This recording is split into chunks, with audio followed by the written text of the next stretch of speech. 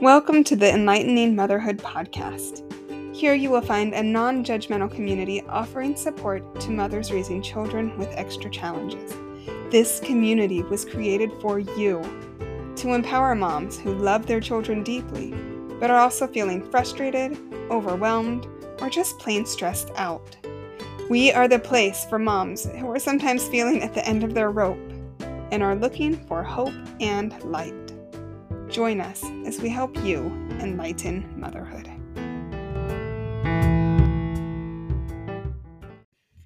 Obliger, upholder, questioner, or rebel? I am so excited to give you some ideas on how to better understand yourself and your children by delving into this idea of the four tendencies. But before we jump fully into that topic, I do have some really exciting news I want to share very quickly with you. Okay, so up until now, I've only been offering one workshop. It's been an excellent workshop, how to stay calm and in control, even when you're exhausted and your child is misbehaving. But after listening to some feedback from what people really want to focus on, I've decided to retire that workshop. No, it is an excellent workshop. The results have been incredible. But the last chance to attend live will be on January 27th, 2023. So be sure to register if that's something you have been considering.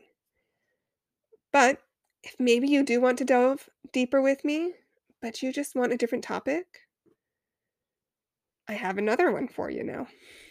This one focuses more on how you can get your child to melt down less.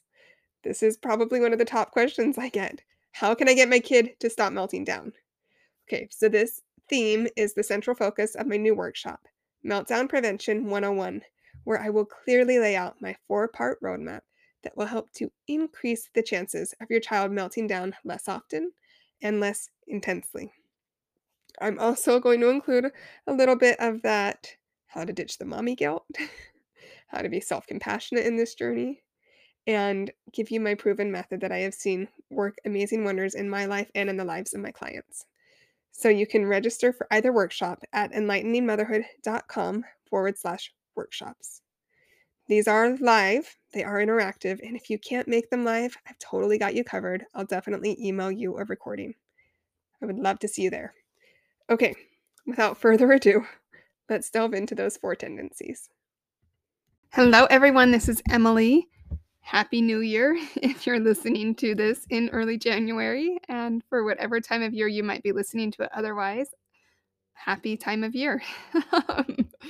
Here in Arizona, it has been wonderful. We kind of had a relaxed New Year's Eve and New Year's Day for my children. Halfway through New Year's Day, I kind of realized, maybe I could have gone to the dollar store and gotten some fun things and done fun games on New Year's Eve. But really, I don't think my children are deprived because we just had a relaxed day of visiting extended family. They got to see their great-grandfather, and we got to play outside. So I don't think that they're going to have a deprived childhood because I forgot to maybe celebrate the New Year's with them a little bit more. Anyways, speaking of New Year's, I think one thing that's very common for us to consider when we bring up New Year's resolution or New Year's in our culture is to think of New Year's resolutions. And it's super fascinating to me because um, I want to talk to you today about 4 tendencies. It's a framework that Gretchen Rubin brought up in her book, The 4 Tendencies. But before we delve into that, I'm just going to give you 4 different ways that people might respond to the idea of New Year's resolutions. And as I read them, I'm curious to know if you identify with any of the responses or if there's any that you feel you don't identify with. Okay, number 1, I always keep my promises to myself. If I make a New Year's resolution, I will see that I keep it. Number 2, I can make and keep resolutions whenever I want to. January 1st is such an arbitrary date. Or, I'm only going to keep a New Year's resolution if I feel it's worth keeping. Okay, number 3, the only way I seem to be able to keep my New Year's resolutions is if I have somebody else that's counting on me to keep it. Number 4, I don't do New Year's resolutions because I don't like to follow the crowd. Or if I do a New Year's resolution, I'm going to do it in a way that's not the way that most people do it. Okay, each of these reactions is an example of how 4 different people with 4 different tendencies might approach the topics. So, um, I brought this up multiple times. What are the 4 tendencies? It's an idea implemented by author Gretchen Rubin that helps us understand how we respond to expectations and goals. I'll just say right now, if you're super curious to know your own tendency, I think it's a wonderful thing to figure out. You can just Google 4 tendencies quiz, and there'll be plenty of examples that pop up. You can just choose the one that looks like the best to you and take that quiz. It just takes a few minutes, and um, the results are usually very interesting to people to know. I was really fascinated to figure out my own results, which I'll tell you in a little bit. But the 4 tendencies that Gretchen Rubin identifies include number 1, upholders, number 2, questioners, number 3, obligers, and number 4, rebels. Okay, upholders are likely to easily meet both outer and inner expectations, such as New Year's resolutions. Now, you can apply this at any time of year. I'm just capitalizing on this example given the fact that this episode is airing in January. But um, if you're an upholder, you might set clear goals and create a structured plan to achieve those goals, and you're very likely to follow through on that commitment. An upholder can say, I will read 1 chapter from this book tonight, and then we'll read exactly 1 chapter, no more because that wasn't the expectation, and no less because they're going to keep that expectation. And no matter how tired they are, they're going to read that chapter. And often, even if something maybe more urgent comes up, they will still choose to read that chapter because they're going to make sure to meet that expectation to themselves. Okay. Number 2, questioners. Questioners might approach a New Year's resolution with skepticism, and they'll probably only commit to a resolution if they believe it's justified. So they might take the time to thoroughly research and understand the reasoning behind their resolution before they're willing to commit to it. An example for your child, they might be a questioner if they always want to know the why behind a certain rule, boundary, or other expectation that you have in your home. Okay, obligers. Number 3, obligers are likely to meet outer expectations, such as a New Year's resolution, if it's made with other people depending on them to meet that expectation. But they're going to struggle to meet their own inner expectation if nobody else is depending on it being met. So an obliger might do fabulous making it to a workout group if they know somebody in that workout group or somebody somehow is counting on them to be there. But they might not go just to meet their own expectations on it. So obligers benefit greatly from accountability buddies and similar external systems to help them accomplish what really they want to do. They just don't have the natural tendency to do it on their own. Okay, number 4, rebels. Rebels might resist expectations, including New Year's resolutions. Or if they do make them, they'll probably prefer to set and achieve those goals in their own way, right? So, someone with a rebel tendency would probably find it helpful to approach resolutions in an unconventional way.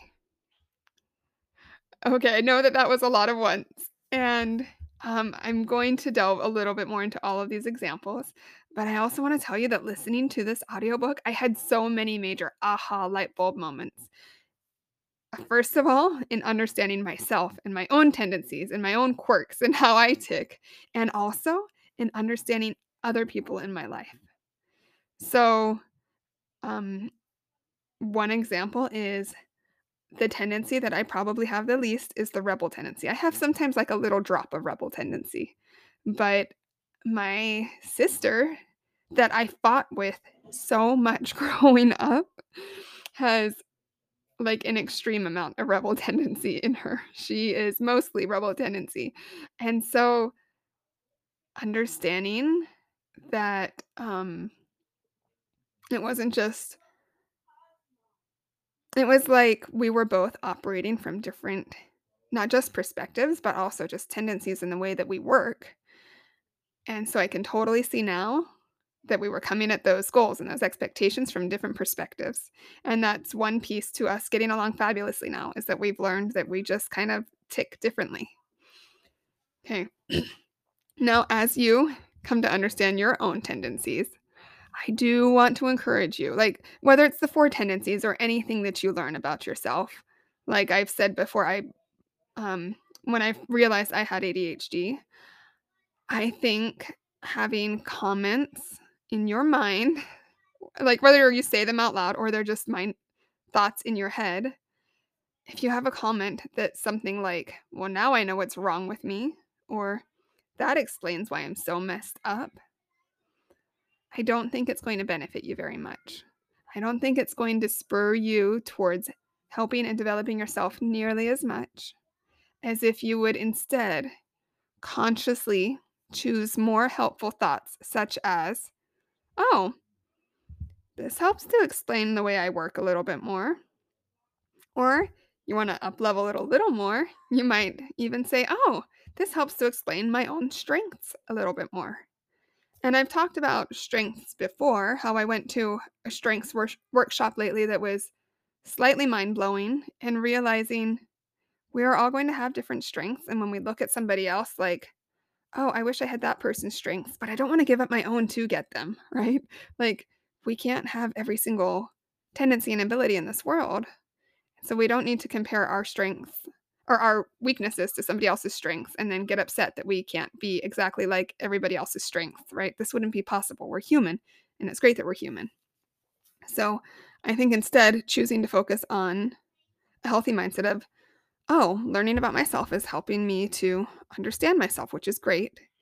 And it's fine that my tendencies or whatever um, different way that you're learning a personality trait, love language, all of these things that we have in this idea of self exploration, that we just use it to help understand ourselves and not drag ourselves down like, oh, so that explains why this is wrong with me. Oh, that explains why I have these issues.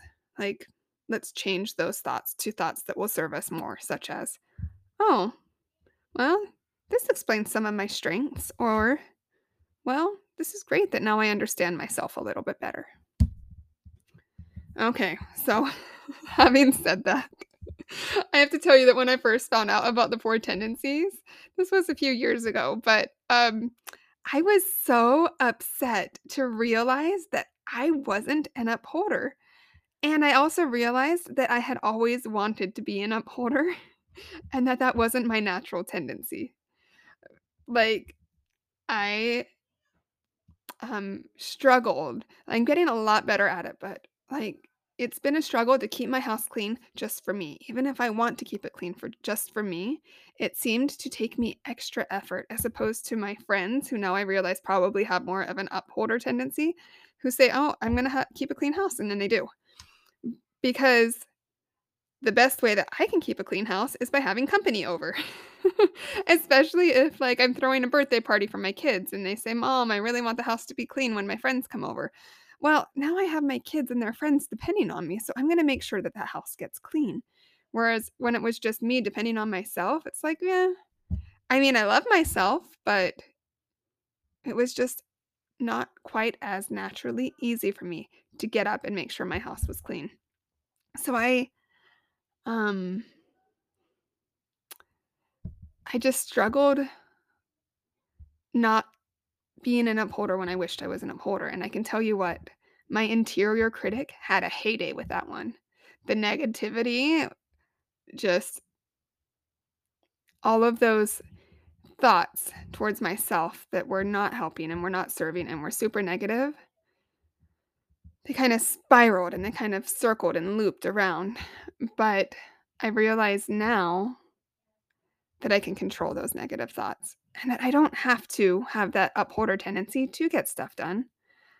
I just need to utilize the strengths that I do have, right? And I can harness my own natural tendencies, my questioner and obliger tendencies, instead of for wishing for ones that I don't have. So realizing that I'm mostly like half questioner and half obliger. So realizing that, okay, so I want my house clean and I want it clean just for me. But since I have these questioner and obliger tendencies, okay, so I'm going to come up with reasons why having a house clean for me is helpful. And maybe I will find a way to create a mindset that has me realize that people outside of me will also benefit from it. For example, learning that children's mental health might be calmer when their environment is calm around them. That helped me out a lot, realizing that my children with their intense emotions um, benefit more from an orderly home. That helped me out a lot. Um,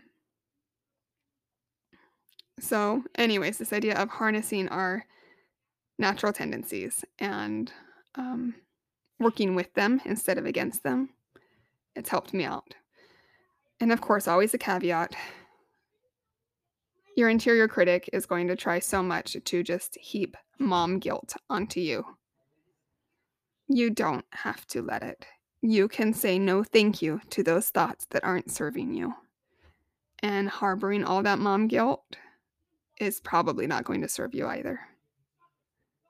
Right? And so just recognize that you're trying and that makes you a good mom. And we can continue to work and progress, but let's do it without all of that self negativity towards ourselves and without giving those thoughts when they pop up. Let's not give them as much time on the stage in our mind. Let's just dismiss them and put in a more useful thought. Okay, enough of that. um, it's totally important to remember that no tendency is better or worse than another. They're just different ways that humans tend to respond to expectations and goals, right? Here's a quote from Gretchen Rubin in the book that I especially loved. She says, "The happiest, healthiest, most productive people aren't those from a particular tendency, but rather they're the people who have figured out how to harness the strengths of their tendency, counteract the weaknesses, and build the lives that work for them." So, how can we apply this to parenting? Okay, so I have to confess, I recently found myself playing with chat.openai, and I was actually really impressed with a lot of its abilities. I asked it, "How do the four tendencies apply to children?" This is what it had to say. I want to go ahead and read it to you. If your child is an upholder, they may thrive with clear expectations and structure. You can help them by setting clear rules and boundaries, establishing routines, and providing a predictable and consistent environment. If your child is a questioner, they may benefit from understanding the reasoning behind rules and expectations. You can help them by explaining the reasons behind your expectations and rules and encouraging them to ask questions and seek out information. If your child is an obliger, they may need external accountability in order to meet expectations and achieve their goals. You can help them by setting clear expectations and providing them with a support system, such as an accountability partner. If your child is a rebel, they may resist rules and expectations and prefer to do things their own way. You can help them by allowing them to have some control over their own schedules and routines and finding creative outlets for their unique interests and passions. Okay, so personally, I believe that many children have a variety and a combination of these tendencies. And so I think they would benefit from a variety of approaches in us guiding them and in us helping them to meet expectations that we have or that they have for themselves. For example, I'm guessing that even children that have an upholder tendency wouldn't mind understanding the reasoning behind some of your decisions or rules. And I also believe that your obliger child would still love and benefit from having some control and an ability to um, find a creative way to accomplish whatever expectation that they or you might have. Okay, so let's sum this up. The Four Tendencies framework is a helpful tool for understanding how we respond to expectations and goals. And by understanding our own tendency, whether it's upholder, obliger, questioner, or rebel, or very likely, such as in my case, you're going to be a combination of these. But by understanding our own tendency or tendencies, we can identify the strategies and approaches that will work best for us when it comes to setting and achieving our own goals or expectations or ideas of what we would like to get done, right? So, this can also be useful for parents because as we understand our own tendencies, it can help us to develop strategies for managing our own emotions and expectations, and we can apply this to our children. Okay? This can even be helpful for couples because you can come to understand your spouse's tendencies, and then it can give you more ideas on how to support and encourage each other, like um, in your goals or your ideas of what you'd like to have accomplished. So, in general, I think it's a useful tool for understanding ourselves and understanding others, which I believe can always help us out in this amazing journey of life. So, if you happen to know your tendency or tendencies, I'd love for you to share it with me. I'm always just curious to know how other people work. Find me on social media. I'm on Instagram and Facebook. You're absolutely welcome to send me a message there, or you can contact me through the contact link on enlighteningmotherhood.com. Look forward to hearing from you, and I especially hope that this is useful for you coming to understand yourself and understand your child a little bit more and how you tick and how you can harness those natural tendencies and your strengths and use them to your benefit instead of figuring out things about yourself and trying to get after yourself for not being different, right? You're fine just the way you are, and we're able to just meet ourselves where we're at and meet our children where they're at and move on from there instead of spending all of our time wishing that we had someone else's personality or abilities or tendencies, right? Okay. Hope this is helpful, and I hope that you have a beautiful week. Feeling overwhelmed with your child's emotions and wish that they would just stop with the meltdowns? You're definitely not alone. My Meltdown Prevention 101 workshop was made for you. I will walk you through my 4-step meltdown roadmap to explain exactly what you can do to help decrease the probability of your child melting down so awfully and so intensely. By the way, these are the 4 steps that totally help to save my sanity as a mother and many other moms that I have worked with.